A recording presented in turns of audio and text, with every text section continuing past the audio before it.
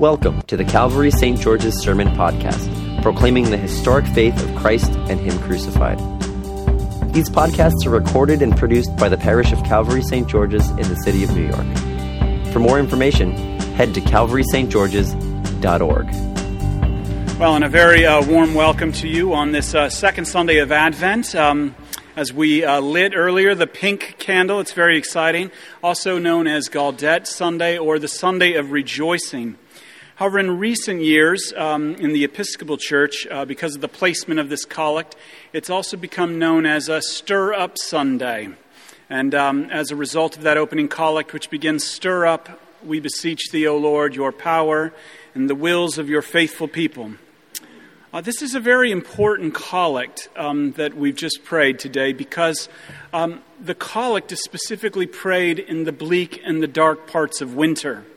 We've come to some bleak and dark moments of our lives probably in the year.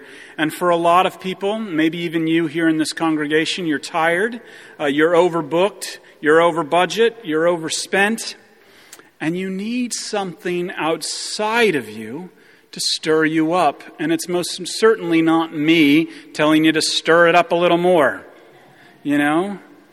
Because quite frankly, no matter how hard we try, how much coffee we drink, we're just at the end of our rope on some level, and so we just can't do it. And so we beseech thee, O Lord, to come among us and stir up thy power. We beseech thee, O Lord, as the Apostle James writes, that we might endure and take the prophets as our example. This is the theme of our readings in our in all three readings, and both the Old Testament and the Gospel are very powerful. But I want to talk specifically about our Gospel reading today because it is intended to stir up yourselves in this moment. You know, last week we heard John preaching on the banks of the Jordan River and calling people to repentance, calling Israel back to its wilderness roots there, and people from all sorts and all walks of life were coming to join him in this act of repentance. However, a lot has happened between that moment and our moment now in the Gospel of St. Matthew that we've just read. Right now, John is not on the banks of the Jordan River. He is rotting in a dungeon by order of King Herod. Boy, you think, I've read a couple of articles that talk about the Netflix show The Crown and how it's revealed a lot of the scandals of the House of Windsor. Let me tell you, the Hasmonean royal family of the Second Temple period in Judah, King Herod's family, they made the Windsors look like teetotalers. And what got John arrested was that he was criticized, King Herod, because King Herod had taken his brother Philip's wife into his house. And let me tell you, he wasn't putting her up just till she could get back on her feet, let's just say. And he literally, there was an affair going on, and it was awful, and it was very scandalous, and John called it out. And so, and that's just a fun fact for you. But anyway, John is in jail, and he's rotting in prison. And guess what? There are no disciples coming to save John. There's no army from heaven coming to save John. And Jesus just goes about preaching the kingdom. I mean, think about it. You have John, the prophet, the baptizer. You have John, the one who bears the mantle of Isaiah or of Elijah, and he's not going to be rescued. And so, of course, the question comes forward, are you the one, or should we expect another? Have you ever noticed when things get difficult, when things don't go our way, or things continue to be a real struggle for a friend or a family member? Have you ever noticed when you're brought to those situations where you teeter between faith and unbelief, that's when the question comes, are you the one, or do we look for another? And this is my first point. This gospel is real, and it hits in the bleak midwinter. The way of Jesus is not always victorious. The way of the kingdom of God is hard, and it can oftentimes take the shape of a trampled seed. It can take the shape of cross and suffering. It can take the shape of weakness instead of strength. John's going to lose his head, for sure.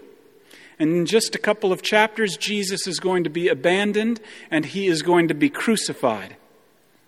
And Jesus says to John, "Blessed is anyone who takes no offense at me." And he says that because it's profoundly, profoundly offensive when you're not rescued. It's not how any of us would have it. I want the ladder that I can climb out of this situation. I want the ability to take control. The way of the cross is most certainly none of our plans. Our plans are the way of power, and whatever we can do to cling to it. Look at the politicians in our country and how they handle each other. Look at how businesses handle each other. Look at how we handle each other in family situations, galvanizing and weaponizing ourselves and institutions to bring other people to bend to our will. If only we could just get everyone to do it our way, if only we could just get people to do it my way, then maybe things would be all right. A lot of people assume, because I'm an Episcopal clergyman, that I watch Downton Abbey. Praise God if you do. I don't. The English, I'm going to let you in on a secret. The English drama that I watch is called The Peaky Blinders. And it is about gypsy gangsters in Birmingham, England, between World War I and World War II. And I do not recommend the show, but if you ever do watch it, it is great. And the latest season, season 6, has the main character, the leader of the gang, Tommy Shelby. And Tommy Shelby has been elected an MP from Birmingham. And as he's been elected, the New York stock market crashes in the 1920s and he loses tons of money.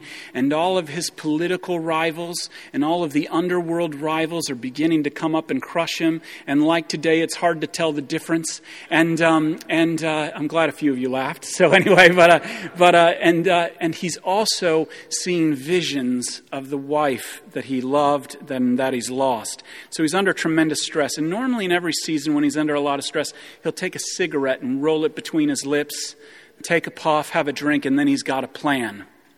And this time he rolls the cigarette between his lips, he lights it, and he flings it on the ground and he yells, "Why doesn't anyone listen to me?" It was a profound scene that really connected, because that's how we all feel sometimes when we're on the edge between faith and unbelief. When doubt and despair become absolutely overwhelming, and our prayers seem to fail, and our worship just seems to kind of go through the rote motion. And you'll oftentimes hear people come with this pithy response that God will never give you anything you can't handle, which is such nonsense. Such nonsense. Or this isn't how God would want it, it's not his fault. Nonsense. Oftentimes, God will place things in our lives that we cannot handle, and when we can finally confess it, we're actually close to being real theologians. But he'll place things in our lives that we cannot handle to bring us to a place where we begin to realize who we actually are, and then who he actually is, that we are the creatures and that he is the creator, and as he promised to the prophet Isaiah, he will be the one to come and save you. And this is my second point. It is in those moments that God is often acutely at work in your life. In those dungeons, in those holes, not even of your own making. In order to bring you to a place where maybe we'll just stop listening to ourselves and finally listen to him and hear him as the God who steadies the nervous hand, who brings peace to the anxious heart, and who has come in his Son to save us all. And Jesus, God has given us means by which to listen to him in those moments. And in listening to him, believing in him as we go through those dark times, For John and his disciples, he gave them the messianic signs of the kingdom as prophesied in Isaiah. The blind see, the lame walk, the lepers are cleansed, the deaf hear, the dead are raised, and the poor are given good news. Notice the one thing he doesn't say from the prophet Isaiah, and that is that the prisoners are going to go free. However, in the midst of our struggle, believe me, sisters and brothers, we have been given a greater sign. We've been given greater signs. As you go through the dark periods of your life, you have been given the sign of the death, resurrection, and ascension of Jesus Christ for you. You have been given a word in baptism where water was poured over your head, and you were given the kingdom, and you were sealed by the Holy Spirit in baptism and marked as Christ's own forever.